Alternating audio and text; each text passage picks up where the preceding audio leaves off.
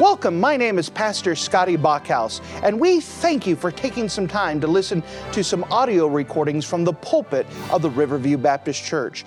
Our desire is to show the Lord high, holy, and lifted up, as well as try to be a blessing to those through the Word of God. Please enjoy this message, and we pray that it will be a blessing to your life. And if you wouldn't mind, to take your copy of the Word of God and turn with me to the book of beginnings, the book of Genesis. The book of Genesis and chapter number 1. The book of Genesis, chapter number 1. We're thankful already how people have been helped through our creation seminar this year, just trying to be an encouragement, trying to be a help, and trying to let people know that they can have confidence in God's Word, that God didn't make any mistakes. Now, as we come to another subject tonight, we deal with the idea of dinosaurs in the Bible. And this is one that poses lots of questions for Bible believers. Where do dinosaurs fit within our theology? Where do they fit within our timeline? Because we've all been taught about dinosaurs as kids.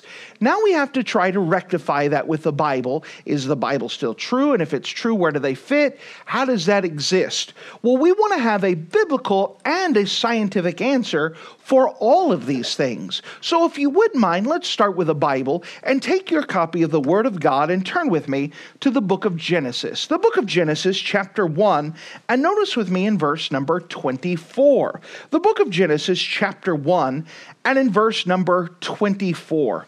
The Bible says this, "And God said, let the earth bring forth the living creature after his kind, cattle and creeping thing, and the beast of the earth after his kind, and it was so."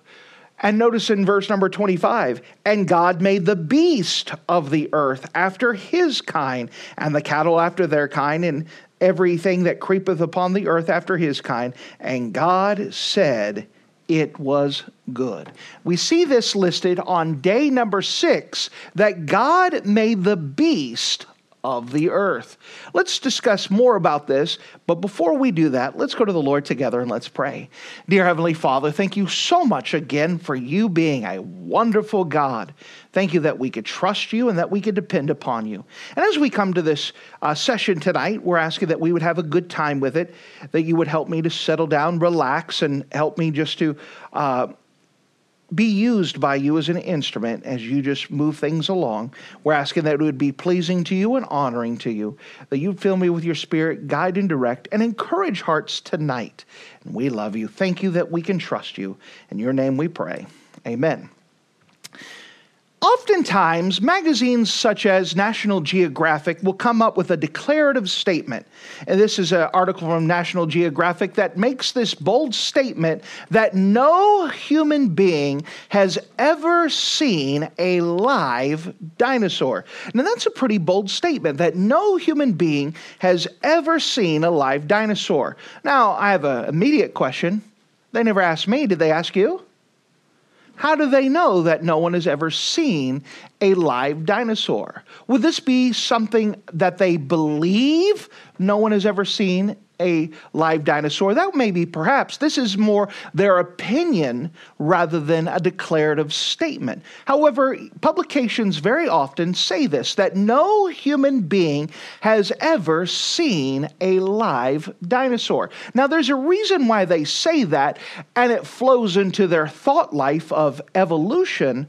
But let's explore, is this a true statement? Is it true that no human being has ever seen a live dinosaur? Well, let's explore a little bit more. The Bible very clearly says that in the beginning, God created heaven and earth, that we believe that God created everything, that there was nothing that existed in heaven and earth that was not created by God. The Bible talks about that there was a firmament in heaven, and he let it divide the waters from the waters. And that we know that there was a canopy of water that was surrounding the earth that made things quite different and creating Garden of Eden conditions. These conditions made things live a lot longer and a lot healthier and a lot bigger. Now, we believe that 6,000 years ago, God created heaven and earth, and that 4,400 years ago, there was a great flood. and that things worked quite differently in that time between creation and the flood. We also know that the average age before the flood was 912 years, that things lived quite a bit longer. That's a long time to live. After the flood, the ages dropped off very rapidly. Now, if things lived a long time, we know that lizards and reptiles, they never stop growing. Here's a textbook that says the largest, like all reptiles, it grows throughout its life. So if you could have a creature that could live to 900 years old and it never stopped growing, how big could it get? Probably quite a big. Would we say a couple tons? Well, let's explore a little bit more. We know that dinosaurs were just big lizards, and they lived with Adam and Eve. God had created them at the very beginning, and they lived in those Garden of Eden conditions before the flood. A lot of times somebody will ask, well, if they lived before then, were there dinosaurs on the ark? That's a very good question. Were there dinosaurs on the ark with Noah and all the rest of them? Well, they've asked some other people like the Reverend Billy Graham. Billy Graham says, nope, dinosaurs were extinct by the time that happened. Well, is that a true statement? Did God bring dinosaurs on the ark? Well, if we're going to have our worldview, we have to have dinosaurs fit in our worldview some way, somehow. I do believe that there were dinosaurs up on the ark. So what about this? Could there be dinosaurs with them in the ark? Well, we know that Noah was 600 when he went into the ark. What does that tell us? Well, when you live a long time, you start to gather a lot of experience. Do you think Noah was smart enough to understand how to pack dinosaurs? Yeah. What do you mean by packing dinosaurs? Well, how would you put dinosaurs in there? Well, we know that dinosaurs are big, but their babies are small. And that if you're going to put animals in the ark, you don't have to get the biggest animal you possibly can. You could just bring the babies. As long as a pink one and a blue one, that will be important later on. So why bring babies on the ark instead of the full-blown adults? Well, first of all, that they're smaller. We could understand that with no help. That the biggest dinosaur egg is still smaller than a football. Now, that's still a pretty big egg. However, you can manage that and put that somewhere in a 3-story ark. Here's a comparison of dinosaur eggs. Now, that's a pretty big egg still, but can you still pack that easily upon an ark that's 3 stories? Absolutely, we can figure that out. Why else bring babies on the ark? Well, first of all, that they're smaller. Also, they weigh less. That's kind of important. You don't want to have maximum tonnage on a ship if you don't have to. So bring a smaller animal rather than the bigger animal. What about this? They eat less. That might be important if you're going to go for a year on a ship without any food supply. Yeah. You want something to eat a little less, so you're not bringing teenagers on board. They also sleep a lot more. That would be important too. You don't want them to get restless. I mean, it's going to be a long ship. If you could get them to sleep more, that would make things a lot more pleasant. What about this? They're tougher, right? Kids, they fall, they can bounce back up. Us adults, when we fall, we're going to be crippled for a little while. You know, kids are durable. So you could bring the babies, bring the smaller ones, because they will be a little bit more durable, which is going to be kind of important because the world is going to be a lot more hostile when they get off the ark. You want them to be tougher. And then, after the flood, they will live longer to produce more offspring, which is why you're bringing them in the first place. You don't want to bring old grandma and old grandpa because they're not going to be able to produce as many children as younger creatures. Does that make sense? Now, Noah being 600 years old, do you think he was smart enough to have this? Yeah. Of course, he was directed by God, and God's the smartest of them all, but we could understand that with logic, you don't have to bring the biggest ones. You could bring smaller ones as well. Because they are smaller, they're durable, they can last, right? Even elephants, which are large creatures, the babies aren't that big. Giraffes are pretty tall, but the babies aren't that big. We could figure this out, no help. The Bible talks about in Genesis chapter 6 and verse 19 that they were supposed to bring 2 of every sort. Notice 2 of every sort, not 2 of every species. So all you had to do was bring a dog kind, bring a cat kind, bring a monkey kind. You had to bring one of every sort. In Genesis chapter 7, it goes and makes a big deal. They after beast after his kind, and after their kind, and after his kind, and after his kind. Now, once again, they didn't have to bring every species. They had to bring a pair of each kind. Now, notice at the very end of it that wherein is the breath of life. On the ark, they had to bring 2 of each kind, not of every species, but they also did not have to bring anything that didn't breathe through their lungs. That's going to be important. So he didn't have to go fishing and bring 2 fish on the ark. There was plenty of water. Something else they didn't have to bring on board was insects. Interesting. The Bible goes on and gives this description, and all those whose nostrils were the breath of life, and that were in the dry land. So the only things that were supposed to go in the ark was 1 of each kind, not of every species, and those that were breathing oxygen through their lungs that lived on the land. Couldn't water animals take care of themselves? So he didn't have to bring dolphins either. So only the things that were on dry land that breathed through their lungs, through their nose. Insects, for example, do not breathe through their lungs, they breathe through their skin. So Noah didn't have to worry about bringing insects. They would be taken care of. Some of you wish that that the insects didn't survive at all. But they're necessary for the ecosystem and plants and whatnot. They are necessary whether you think so or not. Good. Now, again, he didn't have to bring all these different pairs of dogs. He just had to bring a dog kind, and that would have been satisfactory. He didn't have to bring every type of horse. He just had to bring a horse kind. Now, some skeptics say, how did Noah fit millions of animals on the ark? So when they talk about Noah's ark, they say, well, think of all the animals that we have. How do they fit millions and millions of animals on there? Well, let's start with a couple questions. First of all, he only had to bring land animals, no fish. All right, so that cuts down some of those animals. He only had to bring those with nostrils, no bugs. He didn't have to bring the bugs, so there gets rid of a lot of animals he had to worry about.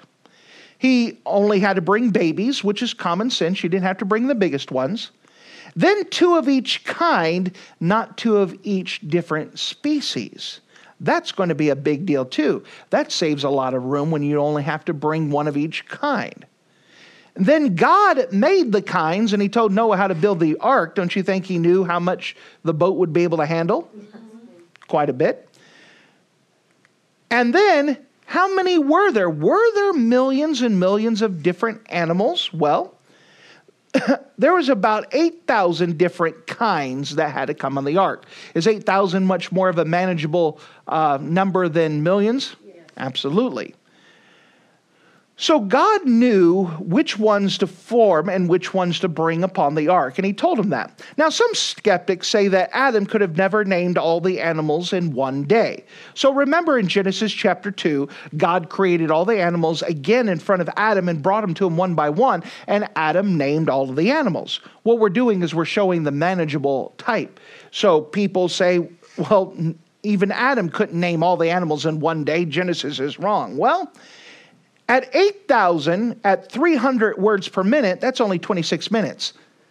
You know, no, he could have named all the animals in 26 minutes if he spoke like some of you.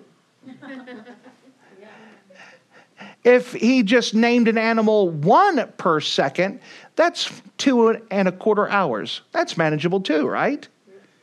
That's something that's manageable. So again, people try to blow up these big numbers and try to make them inachievable, but when we actually look at it, it's not that big of a deal.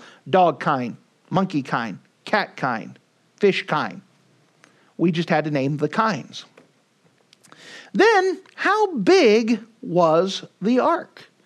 Now, we're going to talk more about Noah's ark next week, where we're going to talk about the dimensions and whatnot, but it was big enough to handle all of those animals. So if the Bible is true and man lived with dinosaurs before the flood, what happened to the dinosaurs? That is a great question. What happened to the dinosaurs when they got off the ark? Well, let's see if we can answer this logically as well. We know that the science textbooks say that there was a meteorite that came and hit the Yucatan Peninsula down in Mexico, blew up all of the things, devastated the real estate, and the dinosaurs died because of the asteroid. Of course, there's many other theories people ask all the time. What happened to the dinosaurs? Here, this one suggests that they died of their own flatulence. I used to laugh at this quite a bit until they brought this into Congress saying that we're going to die of our own flatulence too, that we're causing global warming. So I guess we're going the way of the dinosaur, and that the dinosaurs just farted themselves to death and just messed up the atmosphere. That's a theory. People come up with theories all the time. Everybody throws in different reasons why dinosaurs went extinct. People have got theories, they've got suggestions. Why did the dinosaurs go extinct? Well, let's try to reason this out. Here's a textbook here. What happened to the dinosaurs? What made them go extinct? Here they ask the students, what do you think that happened? Again, it's something that's not known. It is something that people speculate about. What happened to the dinosaurs? Well, let's pose some questions. We know that dinosaurs leaving the ark faced a brand new world with a more hostile climate. Things did not work the same as they did beforehand. For example, a brontosaurus, apatosaurus, has the same nostril size as a horse. But breathing in today's atmosphere with its long neck, in order to take a breath, what would happen is that the wind would be whipping through its long neck at 100 miles an hour. That would rip things raw. It would not be able to survive in this brand new hostile environment. It was created to survive in a pre-flood condition. We know that many probably died because of the climate changes within the first 100 years of the flood. Everything was devastated, everything worked differently, and everything had to adapt to the brand new climate and the brand new atmosphere. What about this? So before the average age of the flood, things lived a lot longer. But after the flood, the ages immediately began to drop off, even for humans. They went from 900 years to 400 years to 200 years to 100 years. Even us, we live less time. And dinosaurs didn't have enough time to get as big as they used to be. Does that make sense? So, dinosaurs also had two major problems after the flood. The first problem is that many of them died due to the climate changes. They just couldn't survive. They couldn't adapt. They weren't built for a post-flood environment. The second major problem that the dinosaurs had, which was the biggest problem, was man. People hunted them. Why would people hunt dinosaurs? Well, there's a list of reasons. We know that all throughout the ages, people have had legends of people killing dinosaurs. That's always been a big trope, a legend all throughout history and everybody's culture of people slaying dragons. Why would they slay the dragons? And did dragons even exist? We know that the word dinosaur was invented in 1841. This is 200 years before or after our English Bible was translated. Now, before this, they were just known simply as dragons. Here is a dictionary here that in 1891, the word dinosaur is not found in the dictionary. However, in the Bible, the word dragon is used all throughout the Bible. 34 times in the Word of God, the word dragon is found. Now, again, the word dragon is the same as dinosaur, just a different name for it. The dragons are just lizards that lived in the ancient world, whereas dinosaurs is our new name for it that we've recently invented. Here is a 1946 dictionary. Notice this definition of dragon. It says now rare. So in 1946, they still say that dragons still exist. They're just very rare. Isn't that interesting? So what happened to the dinosaurs? Well, as man's killing them, they're going to become more and more rare. So why would man kill off the dinosaurs? Well, first of all, for meat. There is a lot of meat on a brontosaurus. There's a lot of stuff you could eat off that thing. Well, because they were a menace. That would be a reason why to kill them. They're chasing off the flocks. That's a lot of sheep that got to keep them fulfilled, and they're going to eat somebody's sheep. How about this? To be a hero, there's so many legends of saving a village in order to defeat the dragon to become the hero of the village. What about this? To prove his superiority. Isn't there enough men with testosterone that go kill a dragon just to prove that they can? Absolutely. How about this? Competition for land. Well, as man is expanding out, we need more land, and here's a creature that's in the way. We need him off the land so we could take it. And what about this? Medicinal purposes. It's still amazing to see how many ingredients of ancient things require dragon elements for medicines. What if they had a lot of medicinal purposes inside of them? That'd be a reason why to kill them. So, all throughout history, there have been many legends of people killing a dragon. Some of the oldest literature is about Gilgamesh in the epic, and he slayed a dragon.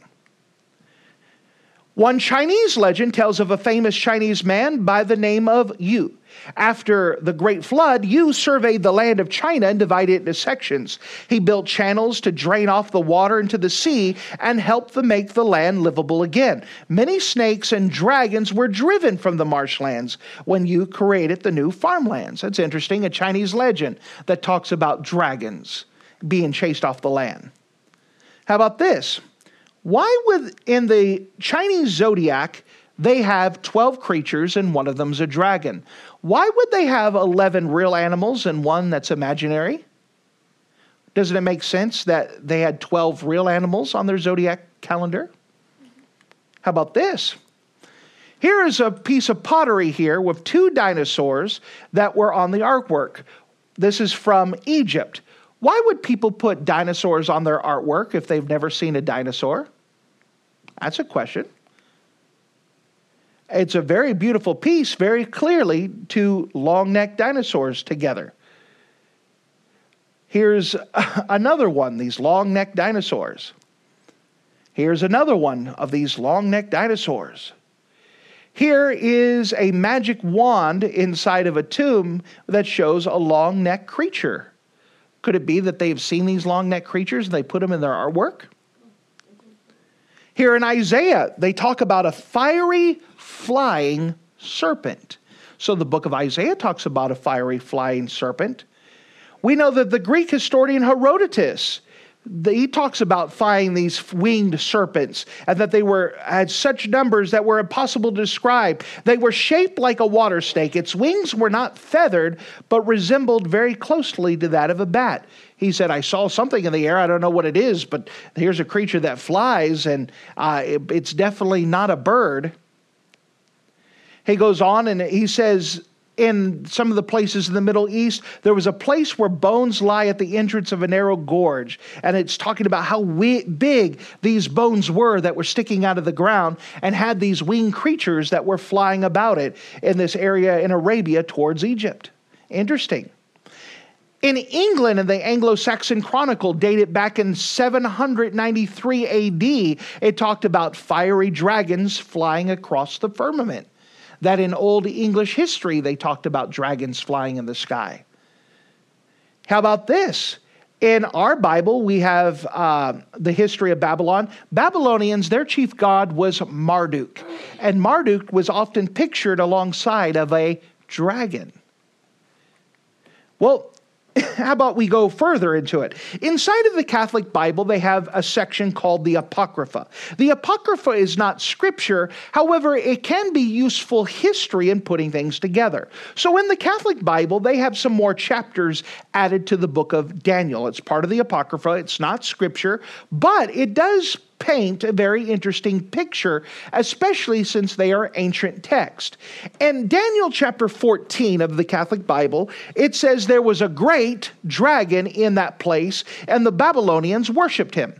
So they're talking about Daniel, who's living in Babylon, and as he's in Babylon, the Babylonians are talking about this great dragon that lived in that place. And he's causing a problem, and they're going to task Daniel with trying to, how do we solve this dinosaur problem? How do we solve this dragon problem? Well, Daniel's the right guy to pull up for him. And the king said to Daniel, behold, thou canst not say now that this is not a living God. Adore him, therefore. So they're pointing to the dragon and saying, isn't this a living God? Look at how amazing he is. Look how wonderful he is. We don't know what to do with him, but he's pretty amazing. It goes on to say, and Daniel said, I adore the Lord my God. I don't need to pay attention to that God. My God's bigger than this. For he is a living God, and that is no living God. And Daniel's going to prove it to the king. But give me leave, O king, and I will kill this dragon without sword and without club. And the king said, I give thee leave. That's pretty brave. Daniel said, I'm going to prove that this is no God, and I'm going to kill this thing without a sword and without a club. Basically without weapons.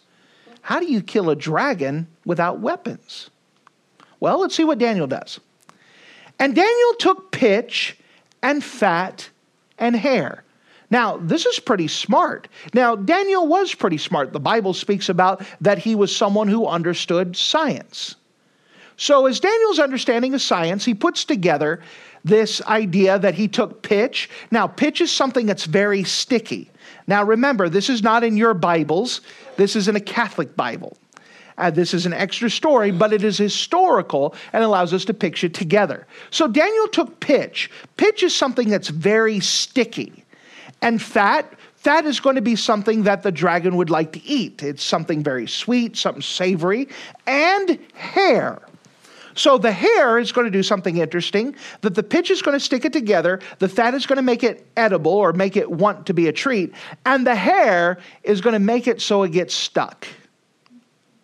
And what's going to happen is the dragon ate this, and then it gets stuck and it wants to breathe fire, and guess what? It blew up. He clogged the pipes. Daniel was pretty smart, wasn't he? And just to prove to the king there that this dragon is not a god. My God's smarter. Let me show you how. Pretty interesting. Now, again, this is not scripture, but it is ancient history. Why would they have a story like this if it didn't happen or if there wasn't even a dragon in existence? Interesting. We know Alexander the Great reported when he was in India, his soldiers were scared by great dragons that lived in caves. Alexander the great conqueror, claimed to see a dinosaur, a dragon. Here's Roman mosaic of two long-necked dinosaurs. They're wrapped up together. The Romans pictured this. In fact, take a closer look at that. That's what we would call necking. St. George was the patron saint of England and Portugal. He was well known for slaying a dragon in 275 AD. Again, all these pictures of people who killed dragons, who interacted, who saw dragons. That's a lot of people. How about this? In 1900, an Irish writer told of an animal with iron nails on his tail and a head similar to a horse. He had thick legs and strong claws. Could he have seen a dinosaur? How about this? Here's a Viking woodcut of a dragon swallowing a man. Of course, the Vikings had lots of dragon iconography. They loved to put dragons on their stuff. Interesting. Why would they have pictures of dragons if they had never seen such a creature? Viking ships often had dragon heads. Why would they have it if they have never seen it? We know that the Vikings had many encounters of them. The dragon heads on top of their things. If you're more interested in trying to see these things, here's a book that talks a little bit more of how life was like after the flood, and including dragons and dinosaurs needing to survive. Marco Polo, who many of you heard about, lived in China for 17 years in about 1271. And he reported that the emperor raised dragons to pull his chariots inside of parades. Now, if you really want to show off how big and brave you are and how great you are, wouldn't you want to have dragons pulling your chariot just to show that you could tame everything? Yeah. In fact, in China, they actually had the post of a royal dragon feeder. There was someone who had the job of feeding the dragons. I mean, you got to feed them something. That was an official job. Why would someone have the official job of a dragon feeder if there was no dragons to feed? Mm-hmm. Interesting, isn't it? Here's a coin showing a man slaying a dragon from the 1500s. Here's another coin from the 1600s, a man slaying a dragon. Another one. And another one. Isn't it interesting that all of these cultures have people killing dragons? Why would they be killing dragons or pictured killing dragons if there were no dragons in existence? Here's a Russian medallion, once again, of a man killing a dragon. Here's a postage stamp of a man killing a dragon. Here's the Lithuanian crest of a man killing a dragon. Again, this is a common theme from all different places of the world where people had interactions with a dragon. In France, it was renamed in honor for the dragon that was slain there. It was described as being bigger than an ox and having long, sharp, pointed horns on its head. Interesting, isn't it? Could they have seen these dinosaurs? In the Grand Canyon, if you go down to the base, they actually have some of the natives who drew some pictures inside of the caves. And here in the caves, they have pictures of dinosaurs. How would they know to draw pictures of dinosaurs 1,000-something years ago if they've never seen one? Inside of the Grand Canyon, very clear pictures. Interesting. Here's an article that was written that the fact that some prehistoric man made a pictograph of a dinosaur on the walls of the canyon upsets completely all of our theories regarding the iniquity of man. Interesting, isn't it? He goes on to say, facts are stubborn and immutable things. If theories do not square with the facts, then the theories must change and the facts remain. We agree with that. That if they show that dinosaurs lived with man, we should probably teach that dinosaurs lived with man. Unfortunately, he goes on to say, that we know that dinosaurs were extinct 12 million years ago before man appeared. So we know this can't really be a dinosaur because we know dinosaurs died beforehand. Didn't he not change his theory? He tried to change the facts. This is normally what ends up happening, is that people refuse to admit that dinosaurs and man coexisted. That becomes a very big deal. Here's a textbook here. It says in this public school textbook that 65 million years ago, dinosaurs died. In order for evolution to work, dinosaurs and man have to have a time gap of 46 million years, or evolution can't work. This is why they keep pushing that man and dinosaurs could not coexist. And over, they're going to try to teach through textbooks and to displays. Here's another one, 65 million years ago. They have to say this because they have to have that magic ingredient of time. Because if man coexisted with dinosaurs, then evolution cannot function. This is why they won't change those facts. Even when they clearly see that there's a dinosaur on the picture of the canyon wall, well, it can't be a dinosaur. It's got to be something else. Now, in 1535, Spanish conquistadors mentioned that there were stones with strange creatures carved on them found in this region of Peru. And in here's a man that seems to be pictured doing brain surgery.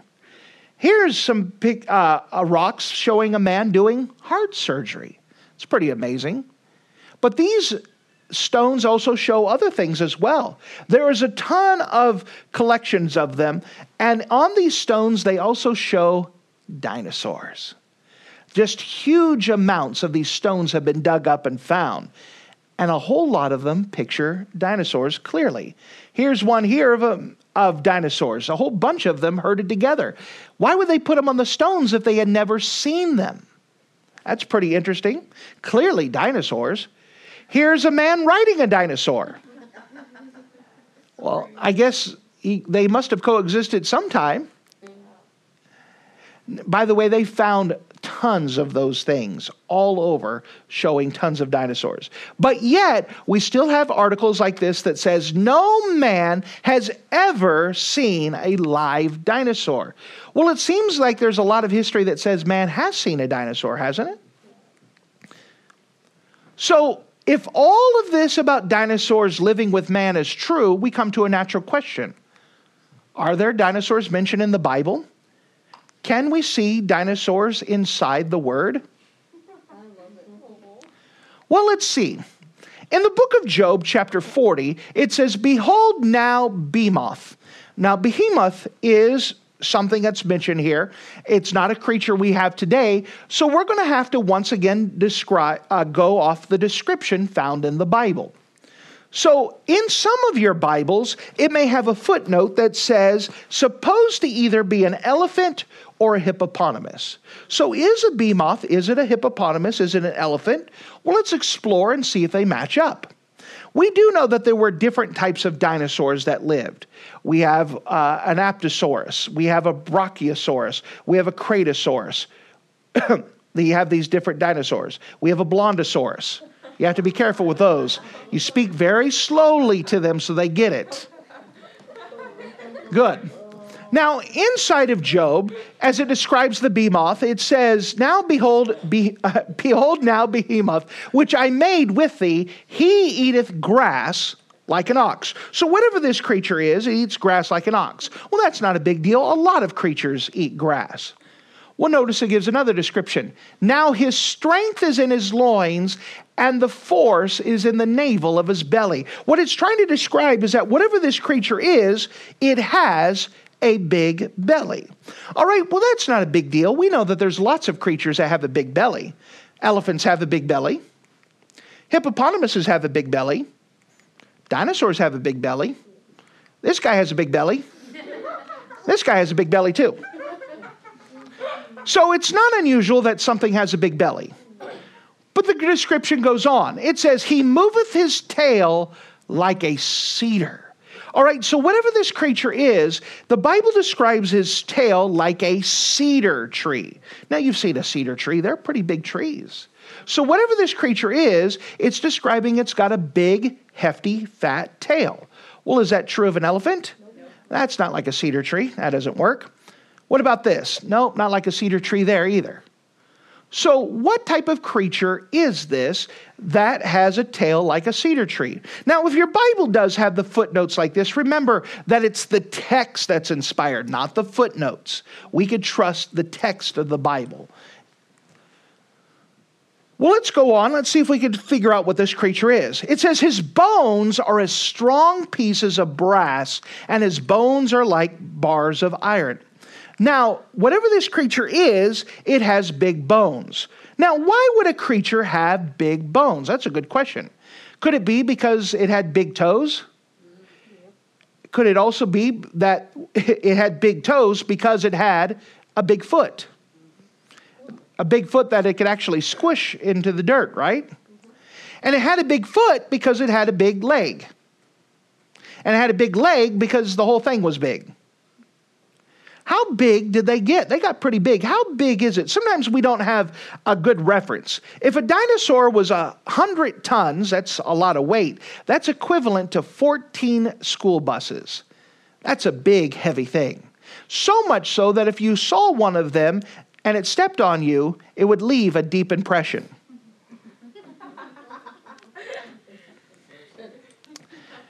The Bible goes on in describing the behemoth that he is the chief of the ways of God. What does that word chief mean? That's a good question. The word chief means to the principal thing, the big thing. It is important. It is something that stands out. So whatever this creature is, it's something that's big, principal, stands out. All right?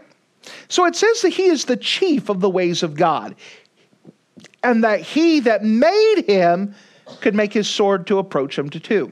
And God created the great whales and every living thing back in Genesis. Who created this big creature? God did. God created this creature.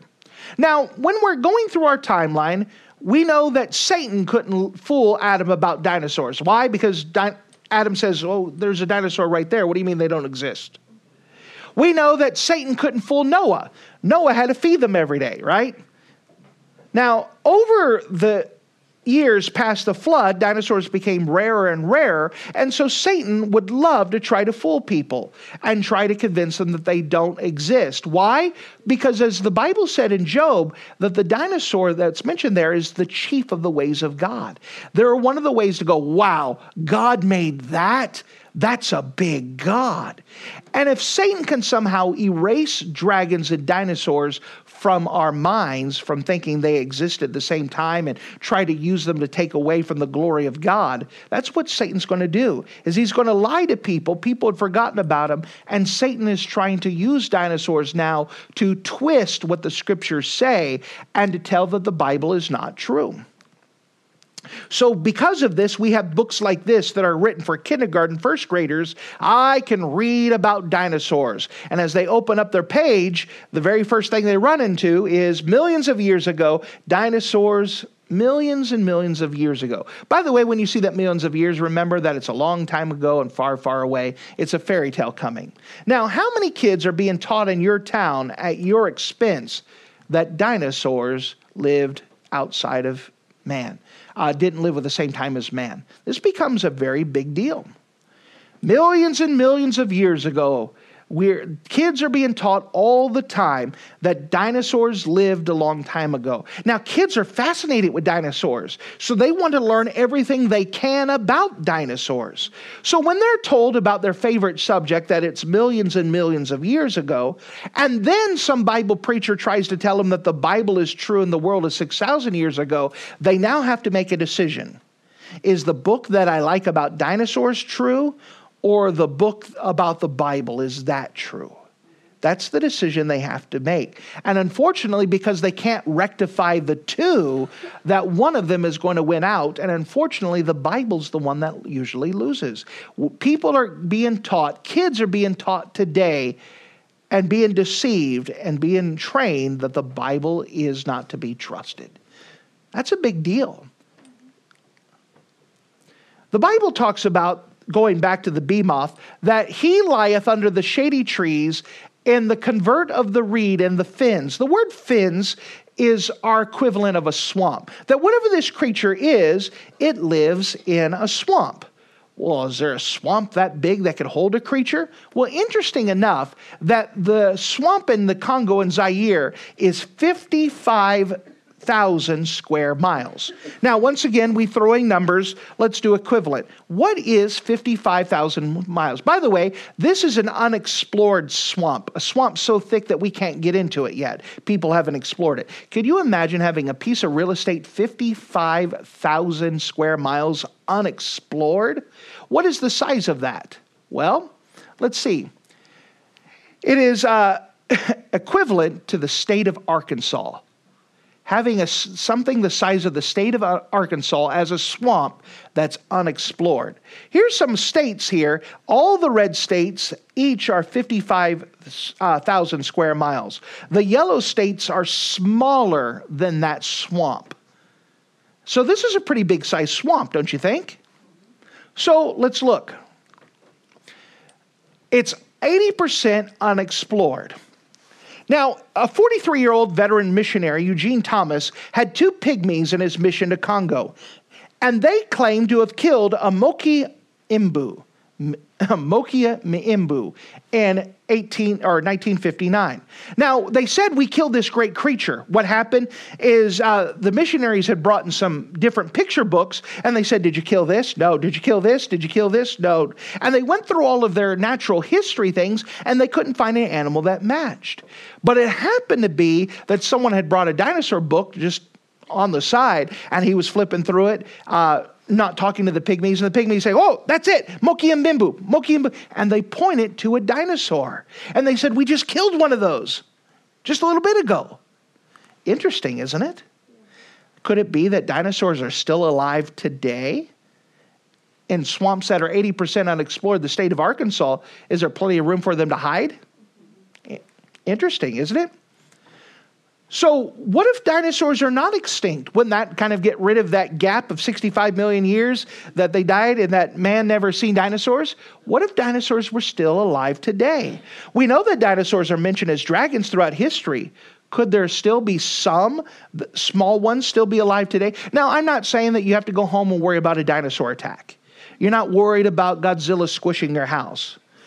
But in some little niches in the world that's unexplored and left alone, could they still be alive today?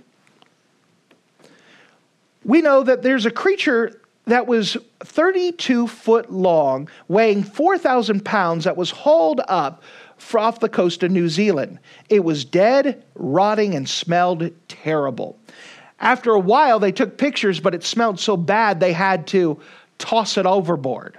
That's a big deal. Now, the reason why they were fishing is because they're looking for, I'm going to say this wrong, ambrosis. Anybody know what ambrosis is? It is the tentacle of a whale, or a tentacle of a octopus type thing that a whale has swallowed. Does anybody know what they make out of that? Perfume. Give you something to smell about later. So that's why they were looking for things to haul up, and they pulled up this huge creature, and it smelled. They took pictures, a lot of pictures. Now, again, the pictures were taken in the 70s. It's very hard to get a better in-focus picture, but they took a bunch of pictures of it, of this creature that they hauled out of the water. Looks kind of interesting, doesn't it? This creature that they hauled out of the water. They drew sketches of it, trying to draw it the best they could before tossing it back in, knowing that no one was going to believe them afterwards. They even made a postage stamp based off of this creature and had released it in the land that they were at. Off the coast of Monterey, California in 1925, there was a creature that washed up ashore that caused a big stir. It's mentioned that's the head of the creature that they found washed up. Its head was here, and its whole body was stretched out with a long neck that they had found. Again, 1925, not the best pictures, but it's what we have. That's a pretty big head, isn't it? Yeah. What is it that washed upon the shore? It was a 20-foot long neck that was on this creature. That's a long neck creature that washed upon the shore. Now, people who examined it and examined the pictures would call it some type of plesiosaur. A plesiosaur is a water-type creature that is found. In fact, a lot of people believe Loch Ness Monster is a plesiosaur, a dinosaur that's still alive today. Now, again, that's a big, long creature that was there. One atheist said that creature was just a whale. The problem with that is that show me a whale that has a long neck. It definitely can't be a whale that washed up on the shore. And yet, we still have these articles here that says no human being has ever seen a live dinosaur. Is this a true statement of fact, or is this something they believe because of their faith system in evolution? It is not a statement of fact. You know, Paul makes mention of creation in his address in Mars Hill in Acts chapter 17. Then Paul stood in the midst of Mars Hill and said, "Ye men of Athens, I perceive that in all things ye are too superstitious.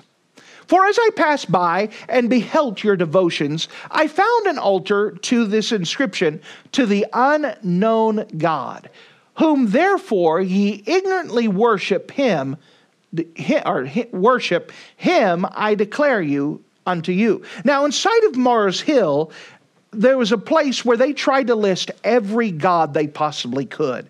They had the Greek gods, they had the Egyptian god, they had the Roman gods. They had them all listed. And just in case they missed one, they had a blank spot that said, "To the unknown God."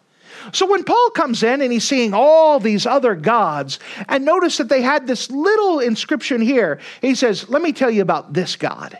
This God here, the one that you're missing, let me tell you some information about this God."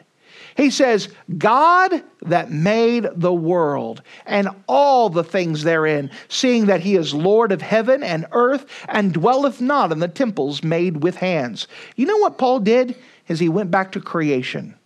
He went back and said, all right, now let me start at the beginning, and let me tell you who this God is. This is the God that made heaven and earth. You know, Paul, when he went to the superstitious, the super educated people of Greece, you know what he did? He went back to a creation seminar. He went back to creation science. He went back and said, there's a God who made heaven and earth. That's the God you need to listen to. So with that, we have a big God. We have a God who created dinosaurs. We have a God who created everything. The idea that we ask you is, your God, is he the God who created everything? If he is he the God that you should listen to? God made everything.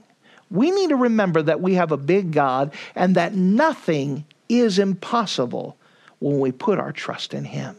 That we can trust him to help us with our bills. We could trust him that he cares for us. We could trust his word because he didn't make any mistakes. And he has clearly told us about his creation. And we could use the light of history to prove and to back up his claims that he is the God of everything. Thank you for listening to this audio message. This is Pastor Scotty Bachhaus, and I encourage you to take this information that you just received and make a specific decision to follow after the Lord. If you don't know Jesus Christ as your Savior, let me beg you to take the time to receive Jesus Christ for the forgiveness of your sins. If you are saved, I encourage you to make a decision in your life to help you get closer with the Lord. If there's anything specific we can do to be a blessing or to pray for you, we encourage you. Look us up on the internet at riverviewbc.com. Once again, that's riverviewbc.com. Or if you would prefer to call us, you could give us a call at area code 920-530-6308. Once again, that number is 920-530-6308. If there's anything we can do to be a blessing or an encouragement to you, please let us know. We would love to make ourselves available. Thank you.